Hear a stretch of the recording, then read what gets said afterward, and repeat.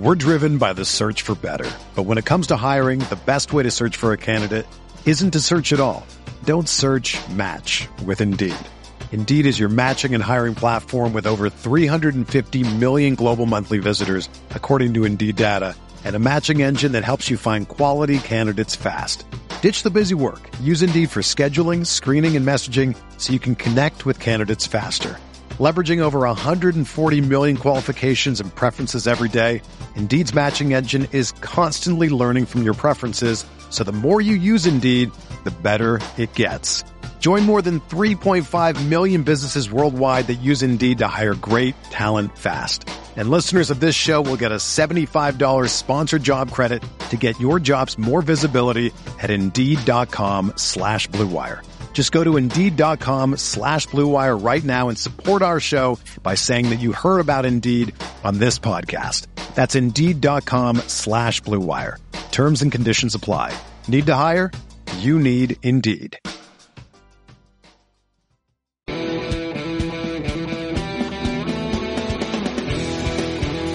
Welcome into the Goodman and Hummel podcast. I'm your host, Jeff Goodman. He is Robbie Hummel. And we got plenty to talk about today. We got a great guest, first of all, and it is the head coach of the number one Gonzaga Bulldogs, and it is Mark Few. So we will get to him in a little bit, Rob. But first, before we get to him, we got to talk about the big game that was Sunday, and it was Michigan at Ohio State. And I know you are a Big Ten guy. This was a statement. This was a statement for, I think, a Michigan team that, frankly, I felt really good about. And you could see their talent. You could see they could score it. You could see they can defend. But I wanted to see it against a really good team, especially on the road. And they did that against Ohio State. They made plays. Every guy on their team made plays. That was the thing that impressed me, Rob, is it wasn't one guy. It was everybody. No, I'm with you. I thought it was a statement, honestly, for both teams. I thought even though Ohio State loses and even though they ended the game, the behind the back pass, like there was some miscues for sure, but man, they gave Michigan all they wanted. And they hung right there with them. And, I just thought it was such a high level game on both ends. Michigan is so talented. And I got hammered because I picked them. I said they could finish at the start of the year anywhere from like 6th to 12th. But I said that, and I'll defend myself because Mike Smith, total unknown. No idea how he's going to fit in. No idea how he's going to. Nobody. He shot so much at Columbia because he had to. Now he's taking open shots. He's making plays for other people. He's guarding. He's good. Sean D. Brown today, high level role player. Make shots, junkyard dog defensively. I just look at those two guys, Hunter Dickinson.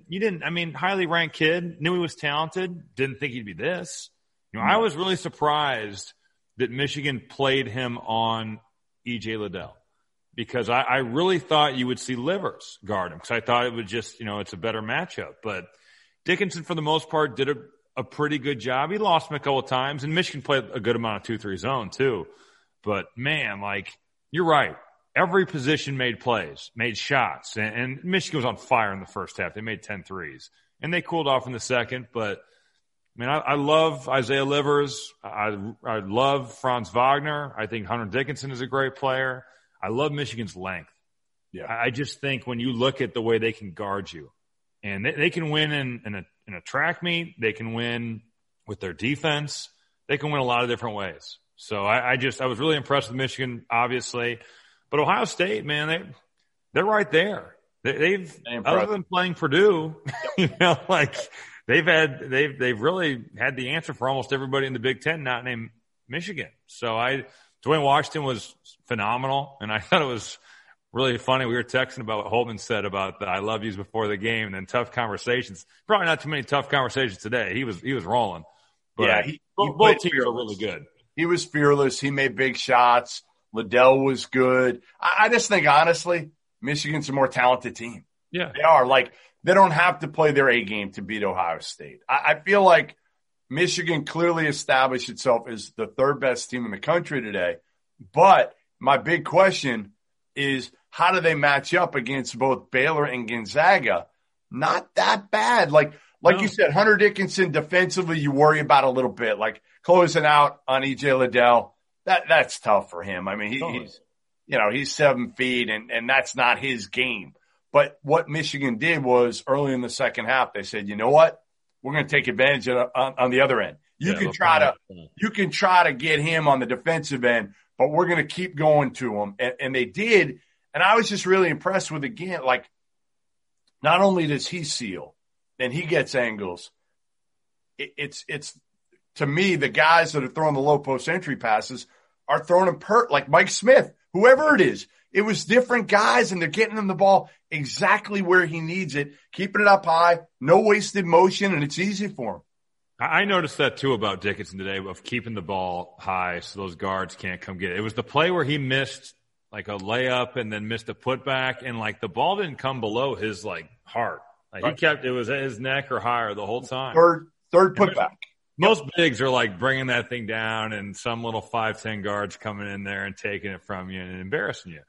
And he just, you're right. The way they feed the post, there's not many teams in college basketball that are proficient at all 4 positions to throw it into their big. Right. You know, it's a rare skill in today's game. And they got him the ball on time, on target, right where he wants it. And, you know, he's really talented. He's a really talented player. All right. So can he, I think I know the answer to this from your perspective, but when you look at him compared to guarding Drew Timme, because that's what you're thinking right now is, can Michigan beat, they may not get to him, right? Gonzaga or Baylor, but I think they put themselves in a pretty good spot now. Unless they have a complete meltdown, they're probably going to get one of the number 1 overall seeds, so they can avoid those guys until hopefully the Final Four. If they get that far, how does Hunter Dickinson, because everybody else matches up pretty well. I mean, Livers on Corey Kispert. Listen, I think Juwan Howard would feel good about that. And that's no disrespect to Corey Kispert. I just think he thinks that highly of Isaiah Livers as a defender. Yeah, Timme probably scares you because he can drive you and he's nimble and quick. You know, I think I'll start with Baylor, and you didn't ask about Baylor, but I think that those are the 2 best teams. Baylor, the matchup, I think is again pretty good for Hunter Dickinson. He's going to see Flo Thamba. He's going to see Jonathan Chalmachachua. The concern there is Baylor's big guards and their physical guards. Yeah, that would be the concern. Definitely. Jared Butler, you're worried about that. And then with the Gonzaga, you're worried about Timme in the front court. But I don't think I would look at it where it's like, you know, if E.J. Liddell's not going to absolutely expose him, and Drew Timme's a great player, don't get me wrong. Well, he can't shoot it like that. He can't shoot the ball like E.J. Liddell can to spread him. So I think you worry about him driving it, but you also have to understand there's a 7-footer coming after you from behind to contest that too. Like it's not, you know, he's got good size and length, and I really think that Michigan firmly belongs in the conversation with Baylor and Gonzaga. Yeah, I think they've proven that now. Again, I think I was very hesitant early, as were you, because they hadn't beaten a lot of really good teams. It's really impressed me coming off the pause, and they were smart. They didn't rush back from the pause.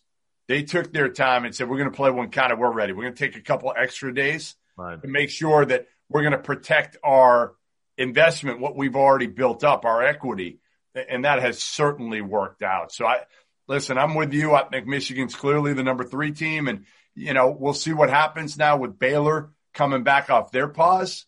They could absolutely slip up here down the stretch, and maybe Michigan, if they run the table and win the Big Ten tournament, which is a lot to ask. Let's face it. That is a lot to ask out of Michigan. They got Michigan State twice. Not that Michigan State's great, but they're playing better. So listen, that was probably the best game of the season, Rob. Totally. So well played. Shot making, effort, great coaches, rivalry, coaching, everything combined by far. There has not been a better game played than what we saw. Really good game. So we'll, let's get to our guest here soon. And, Gonzaga coach Mark Few, I know you got some things that you want to hit him on about. And I'm sure he's got some things that he wants to probably come at me for. So we'll get to Mark Few here. Quick break to tell you today's show is brought to you by Bracket Fanatics. What is Bracket Fanatics? Your one-stop site for college basketball's greatest spectacle in 2021.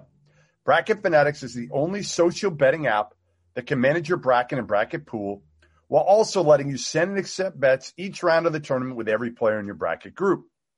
Basically, it's Fantasy March Madness. Get a group of your friends together, set up a commissioner, and fill out your bracket. Keep track of how many wins your bracket has and how many points you rack up. But one fun wrinkle to Bracket Fanatics, it's the only app that allows you to bet on every single game of the tournament. Let the app take control of all the payouts to eliminate the hassle. It's free to use, and you can sign up any time, even after the tournament has started. Assemble your crew and sign up now at bracketfanatics.com.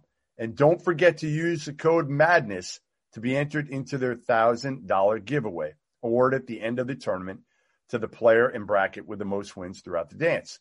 Only those using the code will be entered. Once again, pull up your favorite browser and visit bracketfanatics.com and use that code MADNESS. Let me tell you guys a little bit of our partners over at Bet Rivers Sportsbook. If you haven't signed up with Bet Rivers yet, now is the time. Bet Rivers Sportsbook is offering a $250 match bonus for your first deposit. But what sets them apart? They require just one playthrough to turn your bonus into cash money. When you win at Bet Rivers Sportsbook, they pay fast. And now it's even faster with Rush Pay instant approval for withdrawals. It's safe, it's secure, it's reliable. With March Madness right around the corner, there's never been a better time to give Bet Rivers Sportsbook a try. Go to betrivers.com today or download the app. Must be 21 years or older. Gambling problem? Call 1-800-GAMBLER. All right, listen now, pleased to welcome you to the latest episode of the Goodman and Hummel podcast. And we have our first head coach who's actually requested to be on the podcast. I think to really, be able to talk about some of the allegations that were brought against him. And Gonzaga head coach Mark Few of the #1 Gonzaga Bulldogs has come on to refute some of my allegations. So, I know I threw some stuff out there. I know it was hurtful, but I'm going to give you a chance. I wouldn't go that far. Let's not take it too. I was very as much as swatting a fly on an arm is hurtful. Maybe, I don't know, along those lines. Yeah. Coach, no, I feel hey, to be honest, okay. It was the first podcast I ever listened to. I'm not a big podcast guy. And I forgot one of my sons or SID or somebody was telling me about it, that you guys were talking Zag. So they actually put it on my phone. I listened to it when I was driving out to the lake one day. And I heard Mr. Hummel here, and I was like, no offense, Robbie, but I'm like, that guy sounds like a Zag, man. He just sounds like he gets it. It's an honor. He gets it. No offense. What do you mean? I'm honored. I was very, very impressed with your take on. You guys were talking on a variety of subjects, but then Goodman just started kind of going off channel on some, on some other things, and so I'm like, he usually ruins the good things here. So I was fine with him doing that, but I was like, I got to straighten out this guy that sounds pretty cool and sounds like he's pretty squared away. So my take on that was, here's what I was telling Rob. Honestly, what I was telling Rob was, and you've been fighting with me on this for 10 years to have better work-family balance. And I said, I think you have the best work-family balance of probably most coaches out there. I don't know if everyone, but of most of them. You do a good job of it. But I'd heard a story years ago that you went really hard after Luke Ridnour. Really hard. Yeah. Kid from the state. You thought you had him. You invested a ton of time into him, didn't get him. And it changed your perspective a little bit. Maybe I didn't say it that way on the podcast, but that it may have changed kind of how you went about recruiting a little bit. The first part's very true. Loved Luke Ridnour, still do. Was a great player and an even better person, and ended up being a phenomenal pro in my estimation. And also in that same class was ironically a kid from my hometown, which, when I grew up was 2,000 people. It's now probably 3,000 or 4,000 people, just outside of Eugene, named Luke Jackson. Sure. And, so all kinds of ties being from a small town there. And they ended up Oregon did a great job. They got those two together. They had a lot in common. They both had strong faiths, and they were, small town kids, and they ended up hitting it off on their, it was the final visit Luke took. Luke Ridnour wasn't even going to take the visit, and he decided to take it, and then his luck would have it. But, I don't remember it going down like that. I just remember, as you get farther along in this recruiting and you get more comfortable, I think, with who you are and what your program's about, I just found the silliness and trivialness and waste the time of going to watch a kid 10 times. And, that's what I kind of wanted to ask Robbie about it. Like, those kind of guys don't come to Gonzaga. They just don't. They're the ones that require that kind of attention, and it's not wrong. It's just, I'm just saying, it's not what we really do here. We just tell them straight up. We offer them and we tell them we want them and where they fit. And then we ask them, okay, how many, if you need 100 texts a day or 100 calls in the week, this probably isn't the spot for you. You need me to be at every one of your games, this probably isn't the spot for you.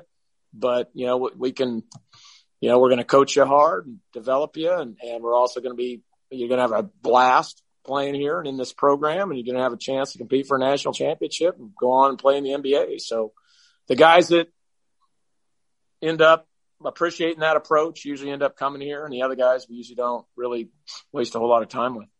Coach, I'm glad you're here to dispel this, because Jeff's been making it sound like you sit on your couch and like 5-star players just roll through and you guys get it. So I'm glad you're here to set the record straight with Goodman. Well, and I got to be. I was also thinking, like, well, I don't think Hummel strikes me as a guy that wants a 50-year-old coach to text him, 15 times a day. No, I was on the Kelvin Sampson. I was on the Kelvin Sampson phone call deal. So, I didn't go to Indiana.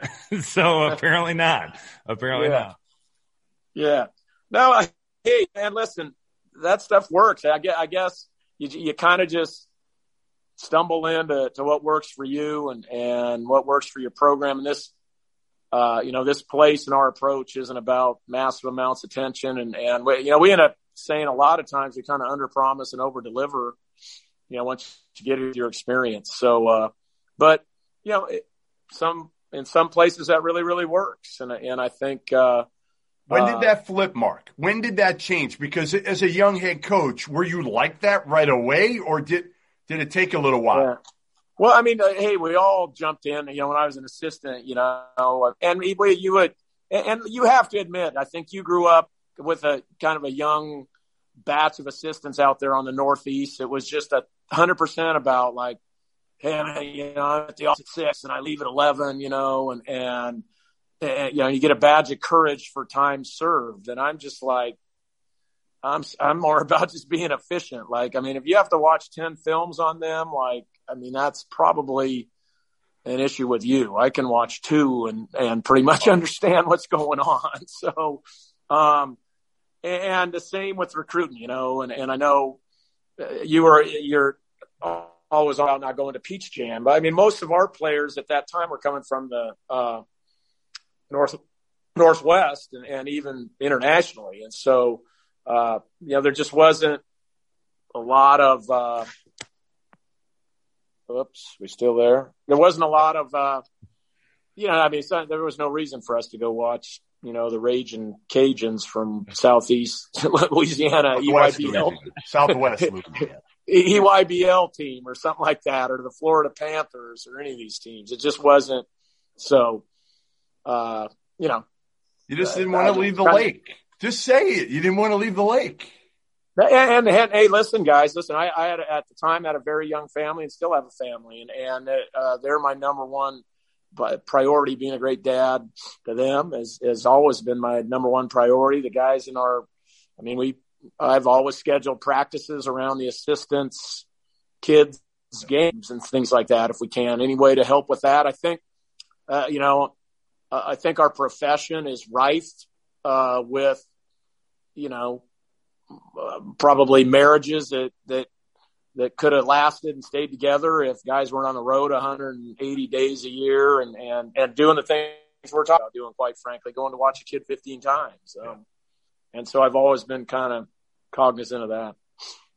Coach, you coached Adam Morrison, and certainly one of the elite players of college basketball, but also one of the, I guess, more eclectic personalities. Is there a story that you have, or does anything stand out when you think about your time with Adam?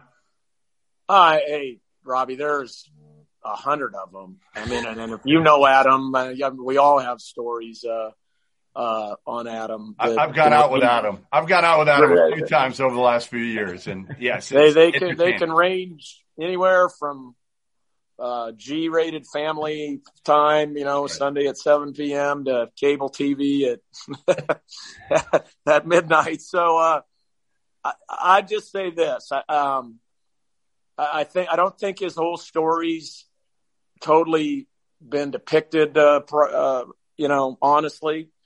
In that, I want to say he, maybe was second team all rookie his first year and averaged double figures. And then for the first time in his career, I believe in the exhibition season, it was the first serious injury he's ever had. He never had a sprained ankle with us, broken bone, anything, never practice.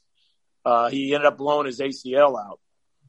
And then, as luck would have it, they went from Bernie Bickerstaff, who, I think really understood Adam's gifts and what he could bring, to Larry Brown, who wasn't really that interested in letting Adam show his offensive skills. And Adam wasn't the world's greatest defender that ever walked the earth. And so, that started kind of the demise a little bit, but then he got traded to the Lakers, and, there was a pretty good player in front of him at the Lakers that liked to play a lot, named Kobe Bryant. And so as luck would have it, he just kind of and Robbie, you can tell you have more experience than any of us with that. That's a tough league to make, man, if you're not getting those minutes and able to show yourself. So I think situation matters so much too, like you said. Like you can get drafted and you can be better than somebody else, but if you don't have an opportunity to play,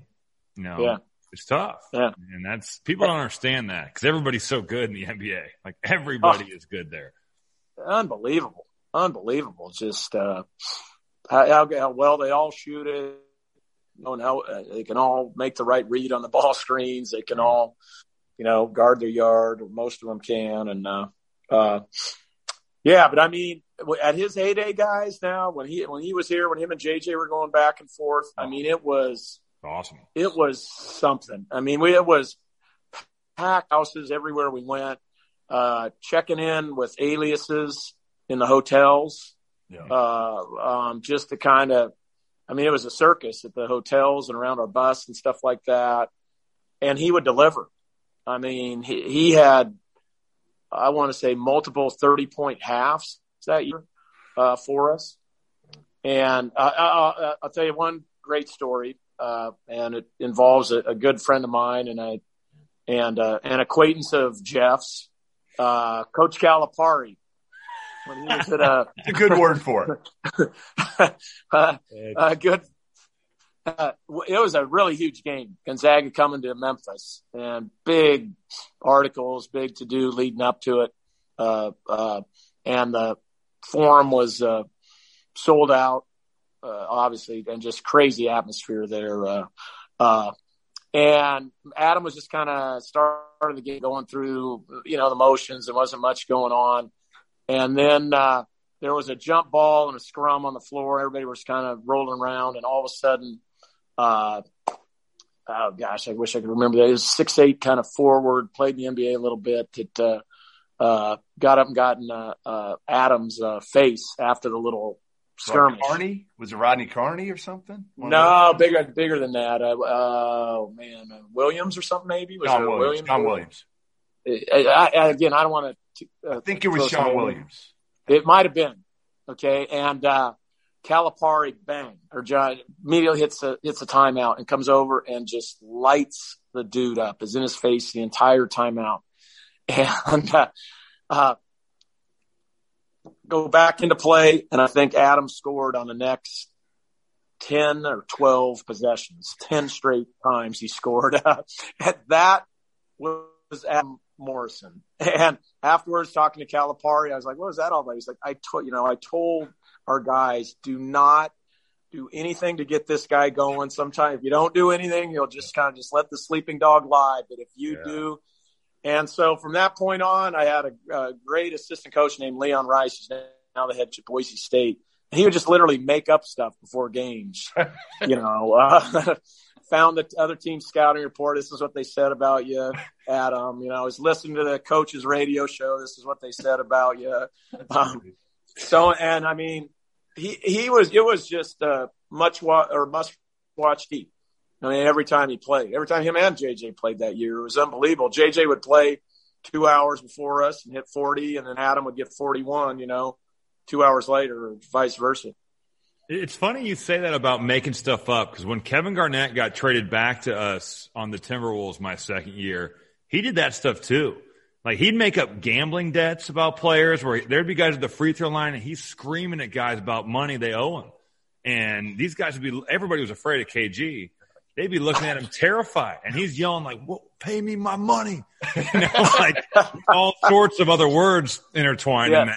And these guys are like, "Man, I've never even met you," and they'd run back on the other end of the floor, and he's like, "That dude's not even thinking about blocking out. He's thinking about me." I was like, "That is genius." So I'm glad to hear that you guys were doing the same thing to Adam Morrison. Yeah. Yeah, and it worked. He had a year for the ages of that year. I think leading the whole nation in scoring and amazing run. And now, you know what? He's settled in. He's doing radio for us. He's really grown up. He's got 2 daughters. He's coaching them in AAU. It's kind of been fun to see that transformation. I love Adam. I absolutely love him. One of my favorite people. I think he's great interview.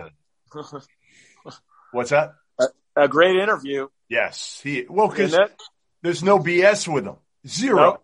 Nope. He will say exactly what is on his mind with no filter and no ego. No ego about it. Like, that's you would never know he had that type of career in college. He just walks into a bar and he's just like any other regular dude. Was he a highly recruited go ahead, Robin. Was he a highly recruited guy, or like how heavily? He was one of our first. We've only had a couple players from Spokane good enough to play here. We have one right now, Anton Watson. No, he was a ball boy of ours way back when he was a kid. And I don't want to bore you with all these stories, but that same assistant Leon was like, "Hey, you need to go watch this kid from Meade, man. Meade High School's here in Spokane." And I'm like, "All right." And they were playing at the arena, so I went down. And he's like, no, he's different. He's got a different kind of looking body and so I go down to watch him, and literally, he's just running around, just jacking shots, and he's kind of, he runs like this and no D whatsoever. Kind of shoulders slouched over, so Leon, calls me at halftime or whatever. I'm on the phone with him. I'm like, "Oh man," I said, "I don't know, Leon. This guy, he was probably a sophomore going into maybe he was a junior. I can't remember. Like, I don't know. He doesn't move great. He's got kind of a funky shot. That plays no D." And Leon's like, "Well, how many points does he have?" I'm like, he made some shots. And then there was a stat sheet laying there, and I picked up the stat sheet, and he had 30. At half. And I said, you know what, Leon, I think I'm going to stay for the second half. and I can't tell you guys how many times he would do that. At the end of the game, he'd go like, Adam played all right. And then, he'd have 38, and you're like, really? You had 38? And who's like that for us right now is Timmy. Timmy's like that. Yeah. He'll go every like, night. I'll be all pissed off because he missed some bunnies and some shots, or didn't, rotate on a defensive assignment. Then we'll get in at a half, and he's, 8 for 11 or 8 for 10 and has 19 points at half. So some guys have that. Support for today's episode of Goodman and Hummel is brought to you by Manscaped, the best in men's below-the-waist grooming. Manscaped offers precision-engineered tools for your family jewels. They obsess over their technology developments to provide you with the best tool for your grooming experience. With more than 2 million users worldwide, Manscaped has partnered with me to provide an exclusive offer to you. 20% off and free shipping with the code HUMMEL at manscaped.com. Before we get back to the show, let me tell you a little bit about their Perfect Package 3.0 kit. It starts with the Lawnmower 3.0, their third-generation trimmer that features a cutting-edge ceramic blade to reduce grooming incidents thanks to their advanced skin-safe technology. You don't want to worry about nicking the goods while you're trying to clean up down there, so feel confident shaving your balls with the Lawnmower 3.0. In addition to the new blade, the Lawnmower 3.0 comes with an LED light for a more precise trim, and it's waterproof, so you can take the grooming to the shower. Truth to be told, you don't want to be using the same trim on your balls as on your face. The Perfect Package 3.0 also comes with a crop preserver, an anti-chafing ball deodorant and moisturizer, and the crop preserver, which keeps the goods from sticking to your leg. Plus, Manscaped threw in a couple free gifts, a pair of boxer briefs and a travel bag, so you can trim on the go. So get 20% off and free shipping right now with that code HUMMEL at manscaped.com. That's 20% off with free shipping at manscaped.com with the code HUMMEL, HUMMEL. Your balls, they're going to thank you. So I was telling Rob before a couple of our Vegas stories, and I have tons. I mean, every time I go, I feel like, and I'm sure you do too, when you go to Vegas, everybody's got Vegas stories. Two of my favorite are actually with you. And one of them, I don't know if you remember. Do you remember the Mel Gibson story? Yeah. So I remember something was going on over there, and it was our guy. It started, it was you, it was, I think, Dan Munson, maybe Billy Greer, and Bill Walker. I think there might have been one more in there. Vegas. Probably Ray Giacoletti. It probably was Ray. So Billy Walker is getting his ass kicked at blackjack, And I'm standing behind just watching, waiting for somebody to get up. And Billy Walker gets up. I don't know how much he lost, but it was probably more than he could afford to lose at that point. For sure. Yeah. And I sit down. And he's our book. He's our book. We go to him because Billy, what's the book say? Yeah. The book didn't work for Billy that night. The book did not work. No, the book never works for us, so we just curse him out all the time, But he's our guy that says, no, got to hit it. Split him. Got to do it. So I sit down and I proceed to win. And this was, I don't know, how many years ago you think this was? Probably 15 or something, maybe. I don't know. It was early. Yeah. I was making no money, Robbie. I was making nothing. I think it probably was like 2007. I just got in. I'm making nothing. And I'm like, all right, I got to put down some real money here. Like they're betting probably $25 minimum table. I'm like, damn, I don't think I have 25 minimum. That was like a ton of money for me then. I ended up winning. We were at a $10. We were at a $10. You probably were. I'm typing the story up, making him sound like a high roller in Vegas again. I ended up winning like $1,000, and poor Billy Walker's sitting behind me, watching me take what should have been his money. He took all the shitty cards, and you got all the good ones. And we look over, and all of a sudden, I think he was at the roulette table. And we see Mel Gibson, right? Yeah.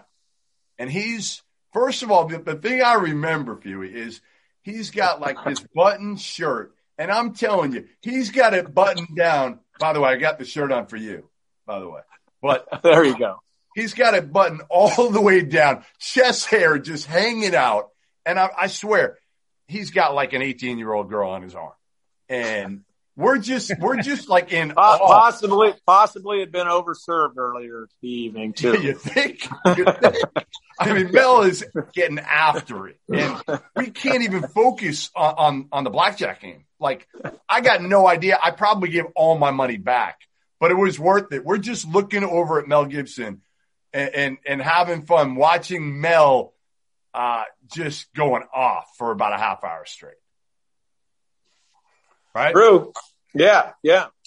True story. Then the other one came when you got after me. Remember the young Maryland guy, the video guy? Do you remember standing behind us at the Palms? It was a young video guy named Matthew Lasevsky, and he was defending Gary Williams to me. we were going at it about Gary Williams, and you're a big Gary guy. And Gary wasn't winning at that point at a high enough level or something. I'm still a big Gary guy. I know you are. You were defending him too, but you were egging this dude on. You were completely egging him on to go after me. And this guy was so annoying and would go after me. It was like he wouldn't stop, Rob. We're like at an hour, 2 hours. Finally, I turned to this dude and I said, listen, what's your name? Matt. I said, Matt, how much money is it going to take me to buy you off this damn table? Like, whatever it is, I don't care. Whatever it's going to take, I will buy you off this table because I can't deal with it. And Mark is just cracking up, egging him on the whole time to go after me. So two of the more memorable. I think people don't know that about you, Huey. Like, I don't think people have a good idea of who you are behind closed doors and the personality that you have and the fact that you do like to have fun and joke around, play blackjack, all that. Yeah, absolutely. And I don't remember that, but I could definitely see myself egging somebody on as long as he was torturing you. I would gain much joy from that to watch you being, uncomfortable. I was uncomfortable. I was very uncomfortable. So Coach, I did some digging. I did Jeff's job. It was easy as hell. Nice. I found that you are the best open ocean wave surfer, which I'm not sure what that means. They said the best lake surfer and the best fly fisherman in the history of college basketball. Do you feel like those are accurate descriptions of you? I don't know. Those are pretty heady things. Remember, there's a lot of coaches over the years, or not a lot. There's some that fly fish. I don't know as many reps as I do, but it's certainly definitely a passion of mine. I'm a very below average ocean surfer, I would say, but I love it, and I try hard and go for it. But I don't know. I don't even know any other head coaches that do. So, but I am, and I got my second son here with me. I'm a big wake surfer at the lake. That's when you're like getting towed behind the boat with like they fill the ballast up and it creates the wave. But then you basically throw the rope. Right. Have a rope, and then you just ski on the wave behind it. It's super fun, super cool. So we've all gotten really good at that. I actually take the team out. And the team all tries to do that. And it's amazing how many, Jalen Suggs, it's the one thing. He's so competitive. He tried and tried and tried. Couldn't do it. To get up, and it's just so close over and over again. And he was just so ticked when he didn't quite, he just needed one more day out there and he would have got it. You know, watching Killian Tilly figure it out was really cool. Some of our big dudes have figured it out, and it's fun. The guy in Boise said you're not very good at pickleball, though. Now, he knows better than to say that. I thought you guys were going to go there. I just got done playing with my family. I had to cut it short, make this big interview. So, but that. I think Hummel would be great at that. So my dad is a sponsored pickleball player. My dad played tennis at the University of Illinois, and he plays 5 days a week. He's got a head sponsorship deal. He tells me that he says he's the real athlete in the family now because he's got more endorsement deals than I do, which is true, unfortunately. You played? It's a great sport. It is fun. I've played with him a few times. I love playing. It's great. Yeah, it's cool. Yeah. Is he good? He is really good. And I mean, he's got the tennis strokes from playing, and it's a different game than tennis, but, he played today. He was playing at noon today. He plays every day. Yeah. My mom thinks he's insane, but he's literally lost like 40 pounds doing it. He looks great. He's in great shape from playing. It's a great way to kind of do some quick twitch stuff, without just killing yourself. And it's so much fun. It's hand-eye. It's really competitive, and you get a good group of guys, and it's amazing how good you can pick up really quick. My kids have, and everybody in my family has. And then, so we got a good little group that plays. We taped out a pickleball court in our practice facility. So really, we just, yeah. That's awesome. It's funny you say that, 'cause my dad took our backyard basketball court, and it's no longer for basketball. It is now a pickleball. So, I gotta get with this guy. Tell him you guys can play some tourneys together.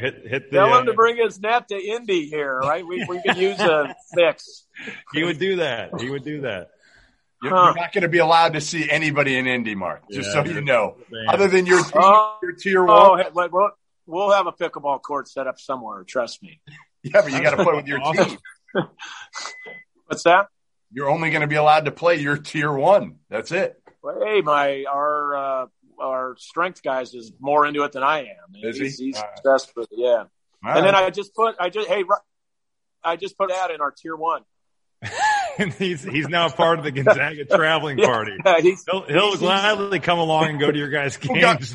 Who got you in pickleball every day? Who got number 34 tier one tonight? You get 34, and I've been holding out on that last spot. I just added Rob's dad. Yeah. There we go. He will make the drive down from Valpo for you. He'll bring the net.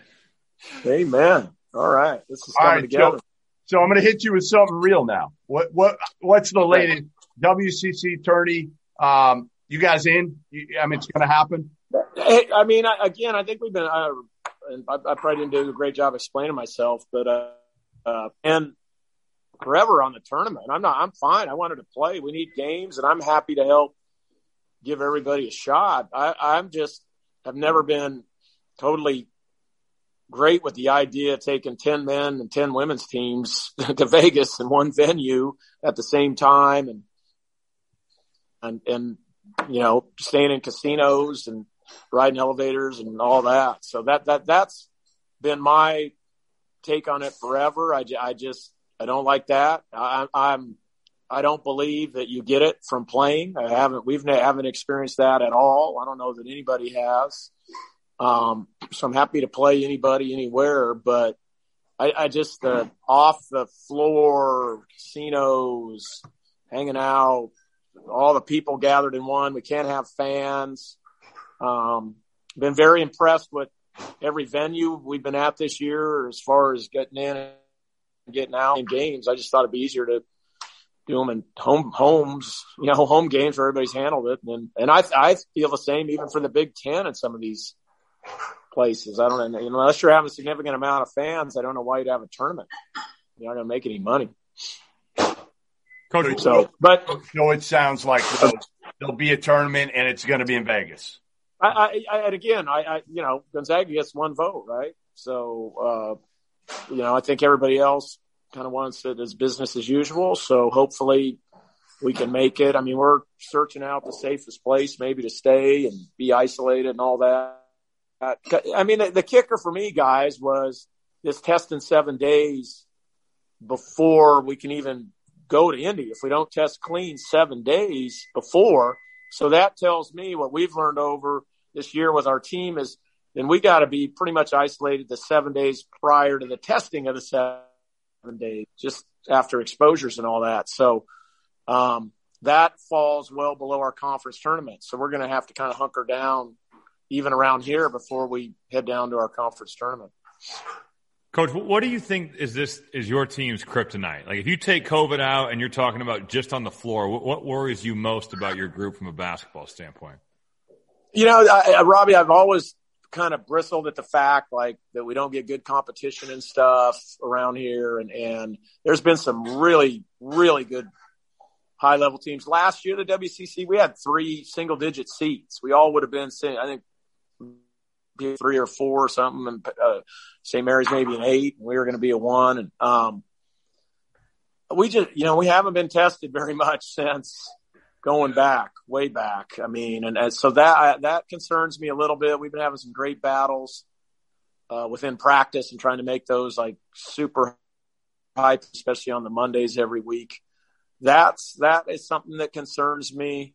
And heck, man, I watched that game today, man, Ohio State and Michigan. I was like, wow, those teams look really good to me. But, I think we're really good too. So, the biggest thing I'm bristling at, and I guess it just comes with where we are, is it's, NCAA title or bust, and There's a lot to be said for the journey. There's a lot to be said for just day by day in the locker room and getting better and all that, and being in our 22-0. And we know we're going to be judged at the end of the day on all that. But I guess just haven't bought into, have to win it all. I don't know who usually goes through that. Maybe Tom Brady and LeBron and their teams. Michael Jordan. Not many. Seems I don't know that we're worthy of that based on, what we've done. We've made one national championship game and we're, a couple plays away from winning, but I don't know if we're quite worthy of, those expectations, but whatever. So what worries you the most? And then last day, Robbie, was maybe, we're different this year. Our defensive numbers are really, really trended up. I think we're like third as we check today. But our rim protection's not great. And our 17 team was unbelievable rim protection. Karnowski and Jonathan Williams, Zach Collins, Killian Tilly was our fourth big. And we're not as old as, we changed out a lot of people. It's amazing that we were picked number one this year, quite frankly, because we changed out a lot. Good amount. And we're playing with a freshman point guard who's great, but he's every week there's a different experience for him. So he's taking all that in but I got a fun group, man. I got a fun group. They're easy to coach. They're fun to coach. They play a great style. They just play off each other. And, we'll see. Biggest thing that worries you about the NCAA tournament, Mark? Is there something with just kind of, are you concerned that it's not in a bubble and that, they say that if there's one positive test, they're not halting this thing. Life goes on with the tournament. Yeah. And I think that's great. I'm really lobbying for, I don't like the 90-day rule, quite frankly. I think the latest research shows 180 days. And I think if you talk to a lot of coaches, they're very concerned with that because, I don't want to see one player on any team be held out unless they're really, really sick. Asymptomatic, a test and all that. We found tests that weren't very accurate. And, that's my biggest fear. I think these guys have put up with so much crap this whole year with all the protocols, with no fans, with no environments, with no atmospheres, time for months living kind of by themselves on campus and everything. I'm happy as heck that we're going to have fans there. And I think that's going to be a really, really big deal. And I really applaud Dan Gavitt for doing that. I think that's going to be really cool.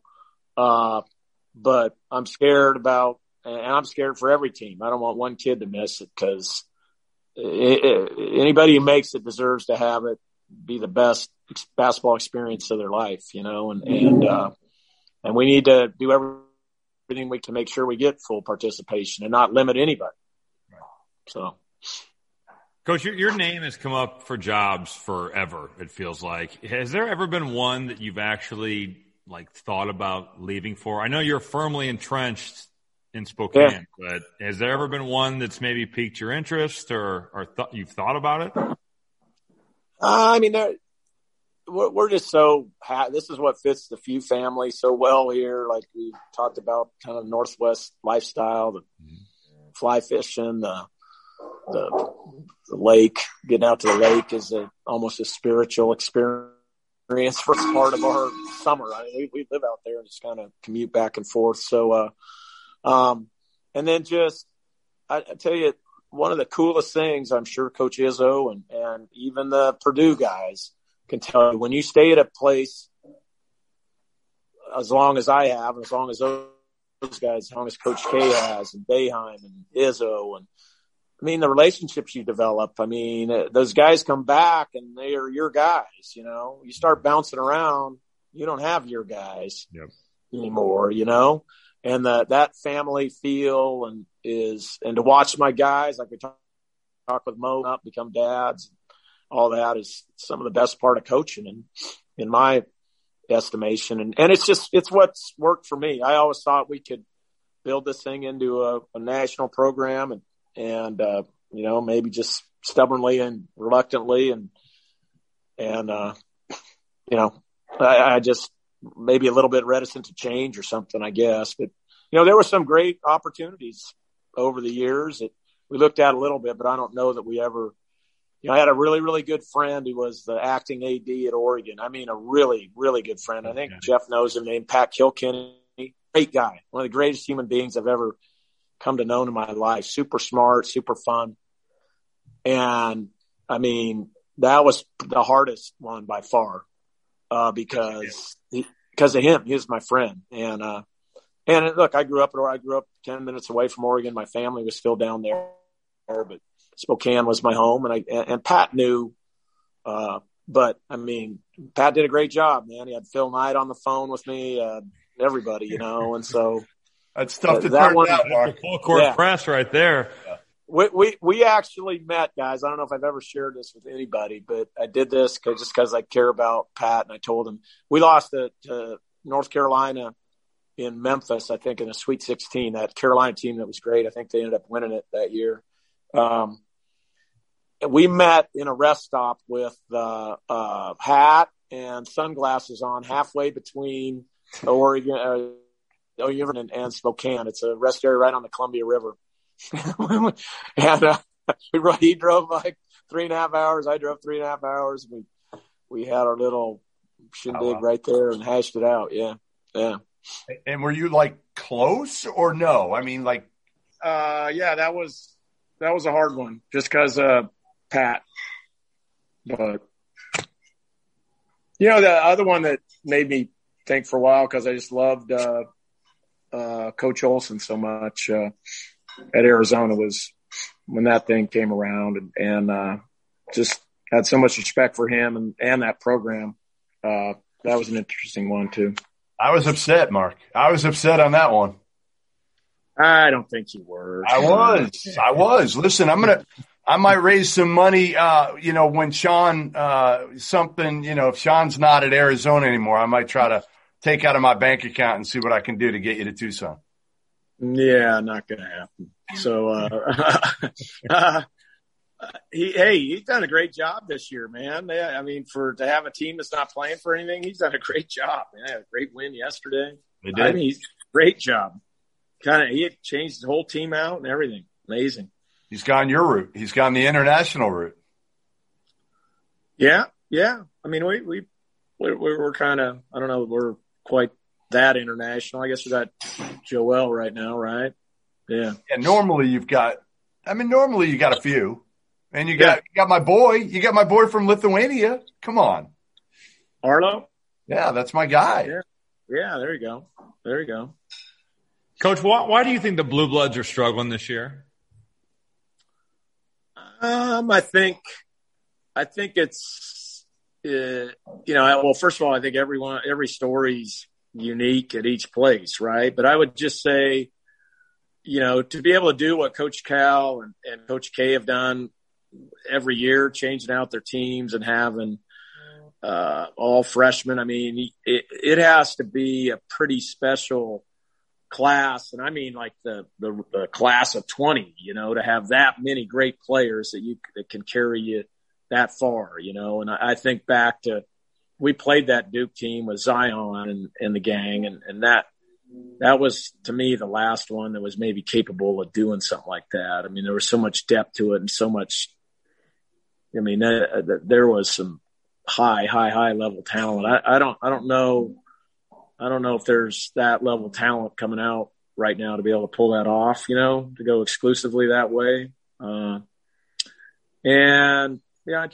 don't know.